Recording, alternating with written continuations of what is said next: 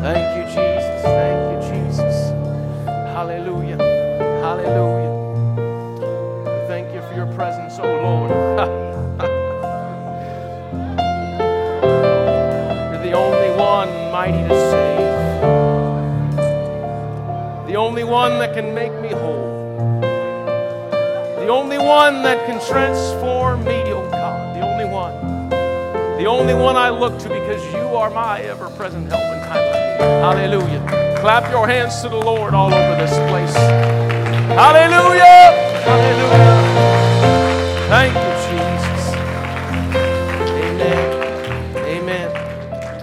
Amen. You may be seated just for a moment. I do have a very special announcement to make again for tonight. This Sunday, as you know, or as most of you should know, we postpone Church in the Park, and that is postponed until October 1st. So you'll want to make note of that. So October 1st will be Church in the Park. But this Sunday, I want to emphasize this Sunday for just a moment because it is going to be a special Sunday. We are going to have Urshan College with us, who will be doing an acoustic set. Now, hear me. It might be a little different than what we're used to.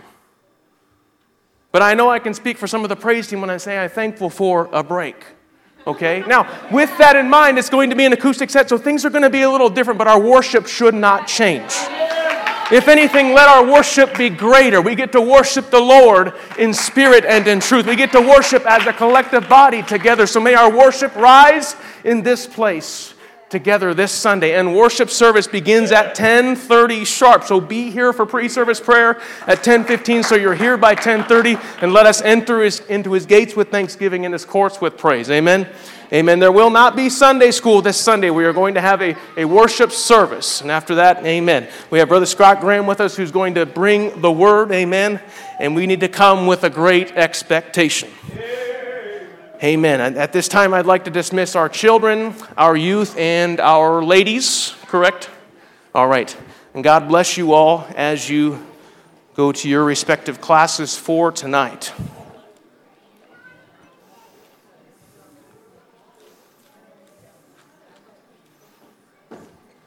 Amen. And for the rest of you all that are remaining in here with me tonight, thank you all for being here tonight as we wrap up this month's series on CGSL and helping others. Before I go any further tonight, I do want us to go to the Lord in prayer. Would you pray with me? Jesus, we thank you for your word. We thank you for your truth that is unshakable. We thank you for your promises that will come to pass. Lord, I pray right now for everyone here today, those watching online and those watching later in the archives, that you would open up ears to your understanding and hearts to your wisdom. Help me, Lord, to be nothing more and nothing less than a vessel for you and what you desire for your church tonight. In Jesus' name, and everybody say amen.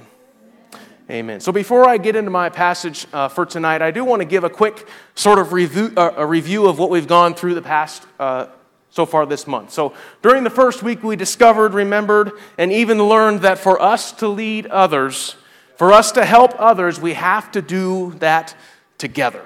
We have to be in unity. Unity is necessary. And to kind of add to that a bit, the thought of disunity should be one that disturbs our minds. It should be one that doesn't make sense to us, in the sense that disunity is a trick of the enemy. The enemy wants nothing more than to divide. And yes, there are times when one may be tempted to throw seeds of disunity.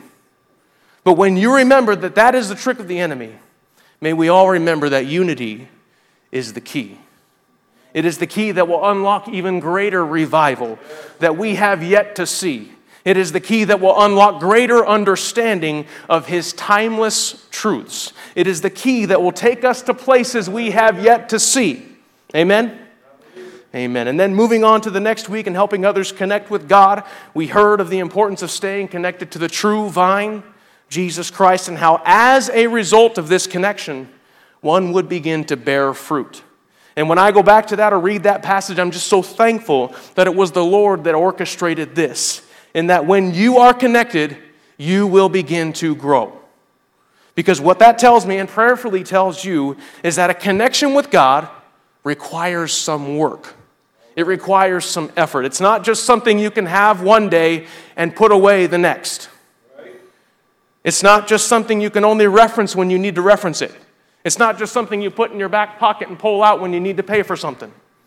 Although it's good to call on him in your time of need, that's not all that it's for, because remember, he's our ever-present help. Ever-present, that means he's always there. But including those times, to call on him at all times, to have that constant connection with him, to stay connected with him so that you will not go dry, so that you will not wilt away, so that you will bear fruit. Then God begins to prune some of that fruit so that you produce, go and read it, so that you can do what? Produce more fruit. And remember that it's not just connecting with God and it's not just growing in faith, but it's both and. You can't have one without the other. You can't connect with God without some growth taking place. And you can't grow with God without having first a connection with him. The following week, we moved into helping others grow in faith. We went to the book of James, where he wrote about being a hearer and a doer, and not just a hearer only, further emphasizing that to grow in faith is going to take some work. One has to do something. One has to take some kind of action. One has to not only do something, but it might also include, and likely will include, turning away from something else. Your heart and mind only have so much space. Hear me. There's only so much that you can fit there, truthfully. And if one is filling their mind with things that are not of the Lord, they must remove those things so that the Lord can begin to fill that place. And remember, we're warned that we should fill that place, as Jesus wrote in the parable of the house swept clean, because the house was clean and garnished, but it wasn't filled again. So that Spirit came back sevenfold. So we can't just empty ourselves. We've got to fill ourselves back up again, or fill it up more. And that requires action. That requires you to do something. Remembering that we are not saved by our good works, but we are saved to do those good works. Remembering that this faith that we have without works is dead. It's useless. Then leading into last week, we went through helping others serve others. Remembering the words of Jesus after rebuking the Pharisees and scribes, saying, "The greatest among you shall be your servant." First discussing what a servant is, one who executes the commands of another. How being a servant involves an element of humility and putting others' needs before your own, not neglecting yourself per se.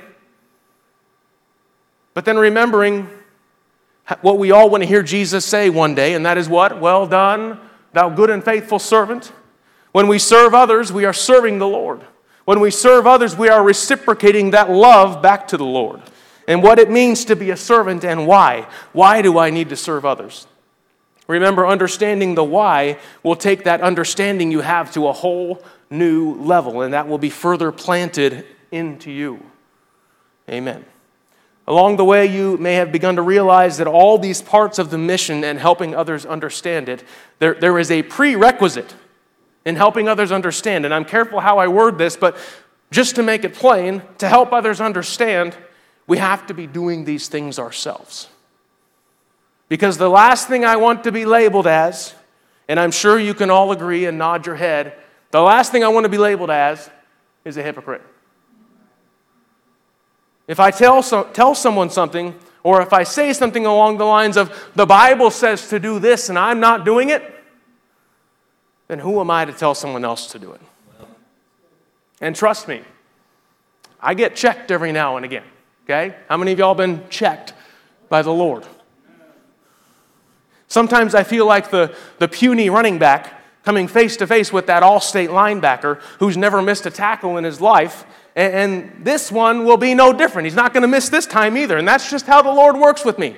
He's got to knock me off my feet every now and again. Maybe it's different for you, and at least I pray that it is. Amen? Amen. But church, I want you to hear me. To lead others, to lead by example, we must strive to be and eventually be leaders in these areas. And in going on through tonight's Bible study on helping others lead by example, we must desire to lead by example in our connection with God. We must desire to lead by example in our growing in faith. We must desire to lead by example in our serving of others. The desire to lead by example with these may not be a desire that rests very easy in you. You may feel a little bit of, I'm not sure I'm quite ready for that yet. And I can understand that. But when I talk about leading someone by example in these, what I am not saying is to draw attention to yourself. It's not about what you do. It's about who you serve. It's about who you're doing these things for. What I'm not saying is to put yourself up on a pedestal. I was going to step on that, but I better not. Others will both naturally and, more important, spiritually want to follow you because you are leading in these areas. And they want to follow the same route. Why? Because others will desire that for themselves. They will desire that same thing for themselves. Will everyone desire to do these things? Unfortunately, no. But there will be those that will. And you leading by example in these will help those get to that point. And watch this, perhaps where you are currently at will be a pedestal for them to continue onward and upward. Amen? So for tonight, I want to turn your attention to the book of 1 Timothy chapter 4, beginning with verse 11. Let's go ahead and stand for the reading of the word. I've just got a couple of verses here. 1 Timothy chapter 4, beginning with verse number 11. It says, These things command and teach, Paul says. Let no man despise thy youth, but be thou an example of all believers in word, in conversation, in charity, in spirit, in faith, in purity. You may be seated. Be thou an example to the believers, Paul writes, and then follows with 6 ways to lead by example. In word, in conversation, in charity or love, in spirit, in faith, and in purity. And as in weeks past and continuing tonight, there will be a couple top-level questions or points, rather, that we will be going through.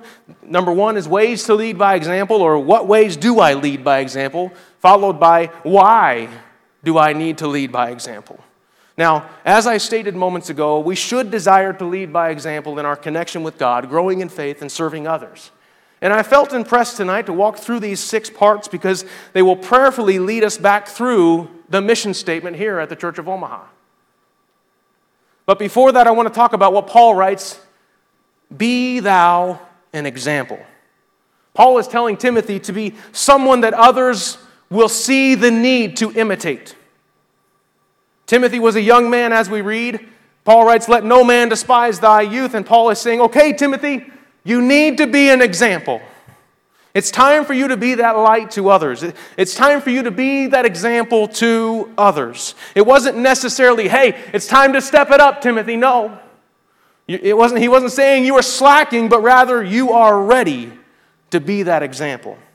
See, Paul knew a thing or two about being worthy to follow. Because if you recall, he wrote about being worthy of following, to follow me as I follow Christ.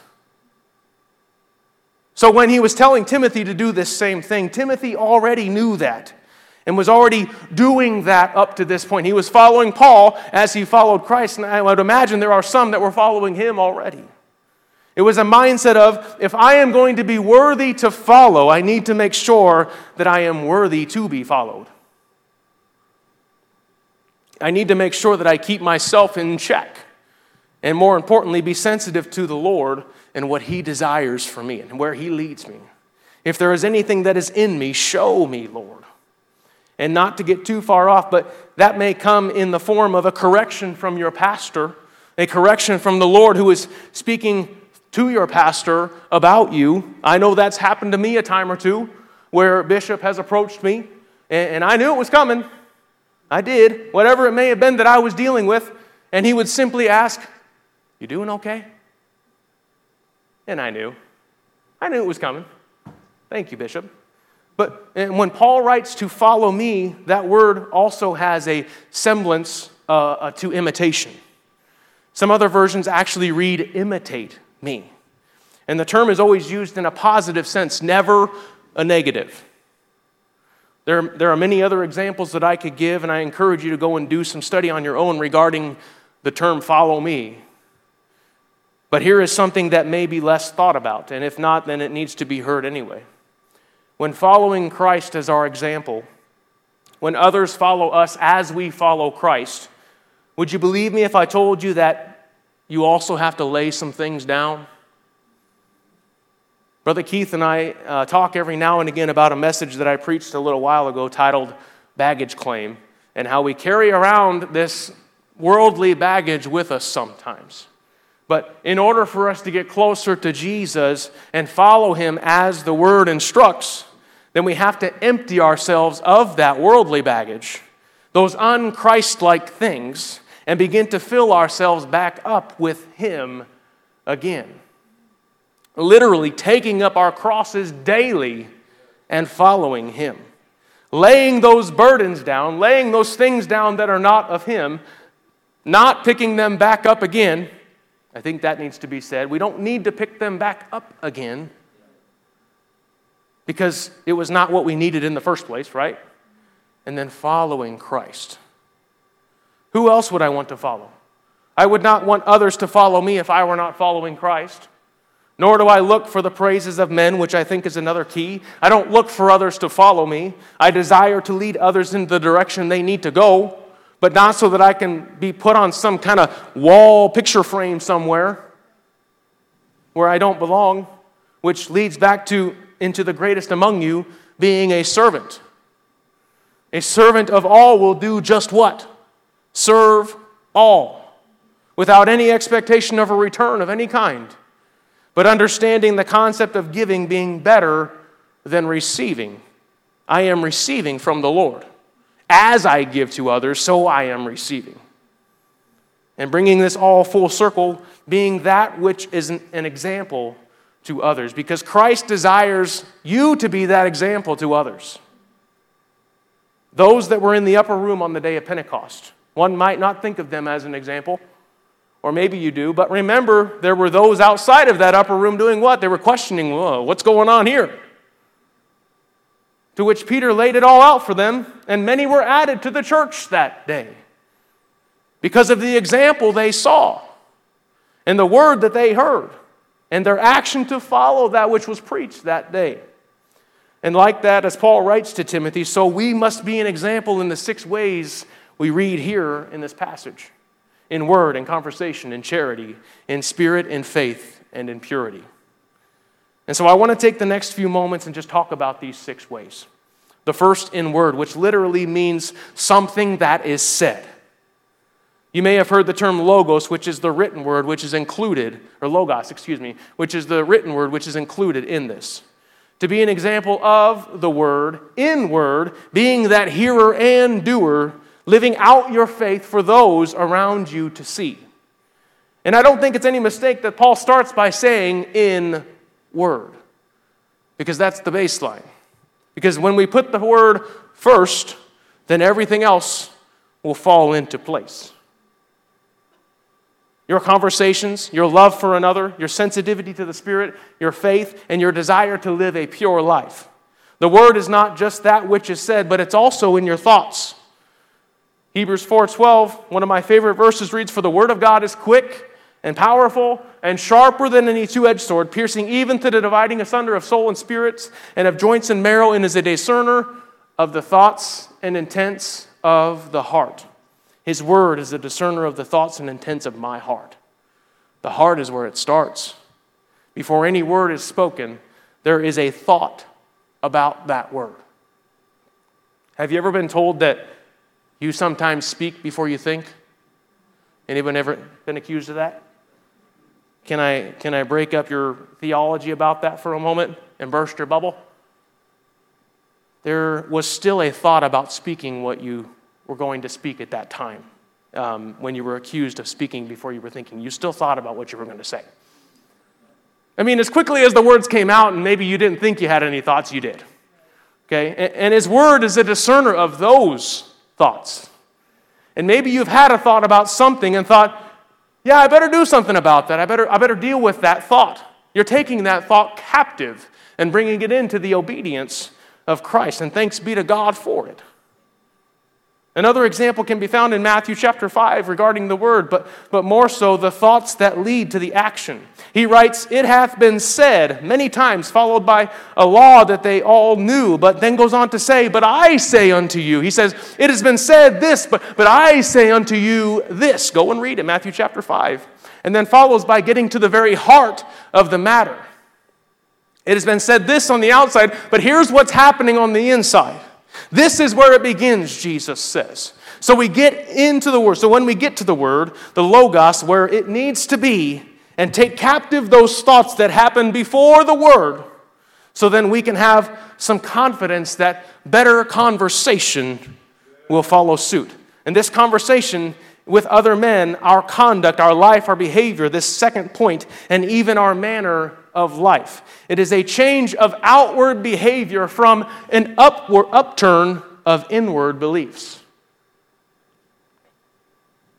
There is an inner transformation that occurs so that our outward behavior will be different. Romans 12, 1 and 2 from the NLT reads, "And so, dear brothers and sisters, I plead with you to give your bodies to God because of all He has done for you. Let them be a living and holy sacrifice, the kind He will find acceptable. This is truly the way to worship Him." Verse 2, "Don't copy the behavior and customs of the world, but let God transform you into a new person by changing the way you think. Then you will learn to know God's will for you, which is good and pleasing and perfect." You see, people will notice that you are different because of the transformation that has taken place in you. They will see the new person you are in Christ. You know, I've heard people tell stories and about people noticing that they are different. And maybe the person that noticed them couldn't put their finger quite on why or why they were different, but they knew something is different about so-and-so, which could then stem to a conversation with them. And well, you can see where that would go, amen? Your manner of life will be different. Your conversation will be different. It will be evident to others. And yes, even evident to the believers, those who are a part of the body of Christ, which further provokes other members of the body of Christ to be that way, to act that way, to think that way, and so on. Your behavior will change. You will react differently than you would have before because now you've been transformed inside. And just a side note and a warning regarding this word in conversation. Some versions of the Bible will combine this word and conversation into one word. Some commentaries will say that there are only 5 things listed here. But we see and read that there are 6. And because the words have different definitions, they are different words. And they cannot be grafted into one. Let that go on record. They are related to one another, yes, because as I just shared, the word that which is that which is spoken, which one could take as conversation, but the word is that which starts with a thought. So it starts inside, and the conversation is the outward expression of that in your behavior, in your conduct, in your lifestyle. So again, be careful what you read on this and what version you use. Amen. All right. And before I move on to the next point, charity, allow me to say this.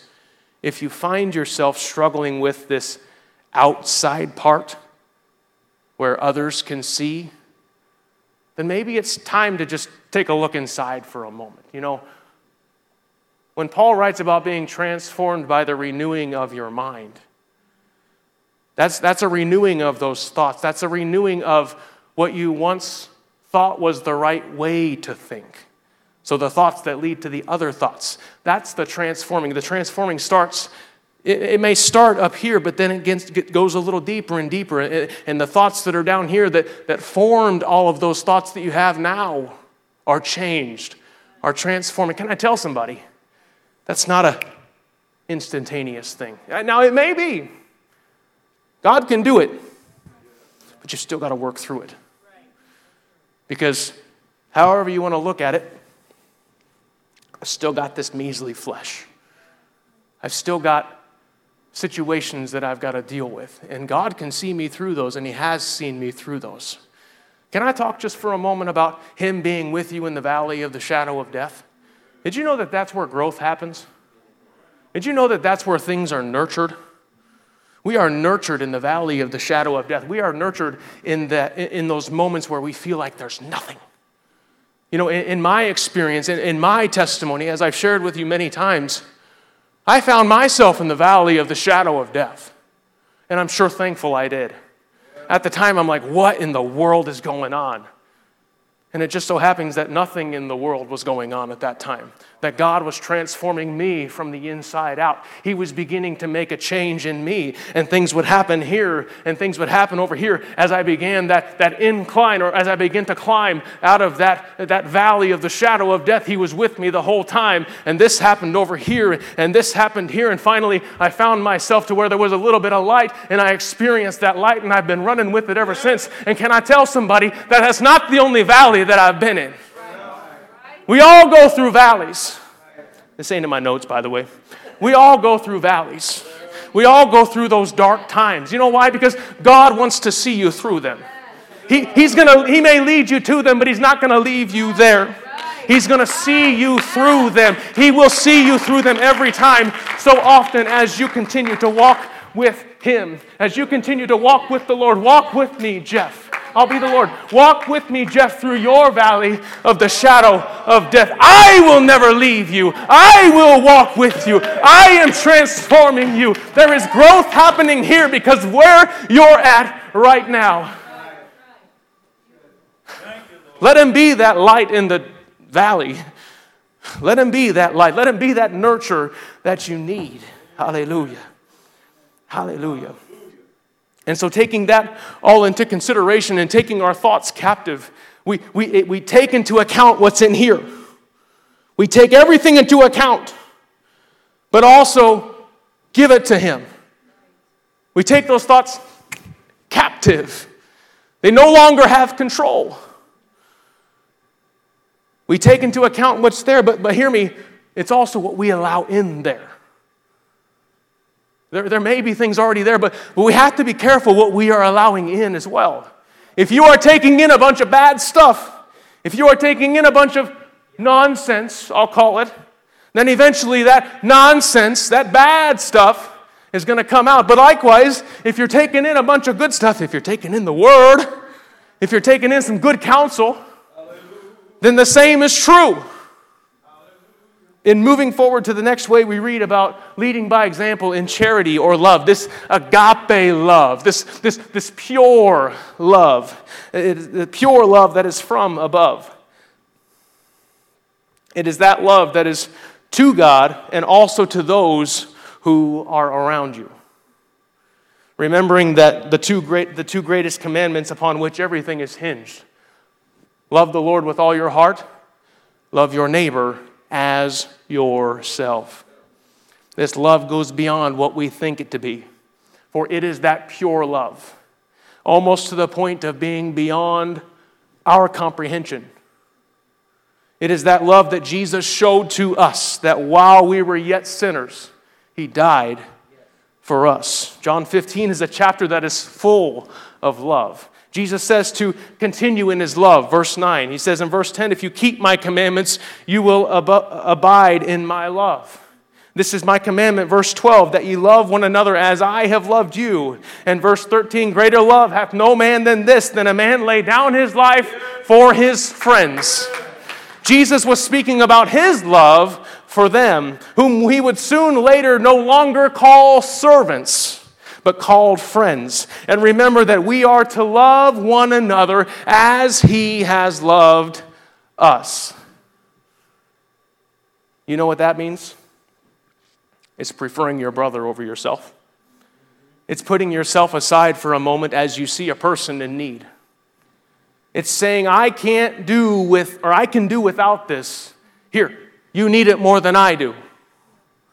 It's acts of service in a way that you care more about this person's need while not necessarily neglecting your own, but remembering, as I mentioned last week and earlier tonight, it is greater to give than to receive. In looking at the next way, we lead by example is in spirit, which begins with the infilling of a spirit in us. We must first be filled before we can be led by the Spirit. There is no other way to it.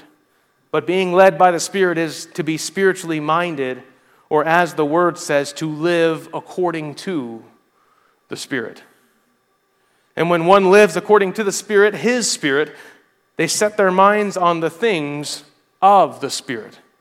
That is to orient your thoughts, your affections, your desires. Let's just go ahead and say your everything on Him. It suggests both a reality but also a responsibility. It's a transformation by the renewing of your mind. Your mindset is an evidence of your spiritual condition. Are you living by the flesh or are you living by the Spirit? And being an example in spirit, we take Jesus' words to heart when He says, "The words that I speak to you are spirit and life." I know that I would be nothing without Him. Have you realized that? I think I can speak for many, if not all of you, that you've had a transformation by His Spirit. Perhaps you've been renewed by His Spirit. There was some renewal that took place earlier tonight. Perhaps you've been led by His Spirit. Some of you were led to go pray for others earlier tonight. But there was also a strong urge as we read about His Spirit to put more of a reliance on Him. And I was listening to something the other day, and the person I was listening to said, "I want to be so led of the Spirit that I take a different way home if the Lord wants me to. I want to be so led of the Spirit that I want to walk a different path into the lunchroom at work." Why? Because being led of the Spirit in everything puts that complete trust in Him. And it is also submitting to Him and having that confidence in Him that there is a reason He is leading you where He is leading you. So we should strive to be an example in that. And the next is leading by example in faith. This is that which is belief, trust, confidence, fidelity. It is that which is the substance of things hoped for and the evidence of things not seen. We walk by this faith and not by our sight. We grow in faith as we step out in faith. Without faith, it is impossible to please Him. That this faith comes because when you are led by the Spirit, you may not know what is going to happen, but you have faith, so you go anyway. It is that which is without reservation. It is furthermore that trusting in the Lord with all your heart, which then requires you to lean not on your own understanding, but to acknowledge Him in all of your ways, and then furthermore, Him directing your paths. Hallelujah. It is that faith that cries out when you speak to the mountain, "Move," and it moves. It is that faith which begins as a mustard seed, so small, so tiny, but if you have come here today with just a mustard seed of faith, at least you've got something.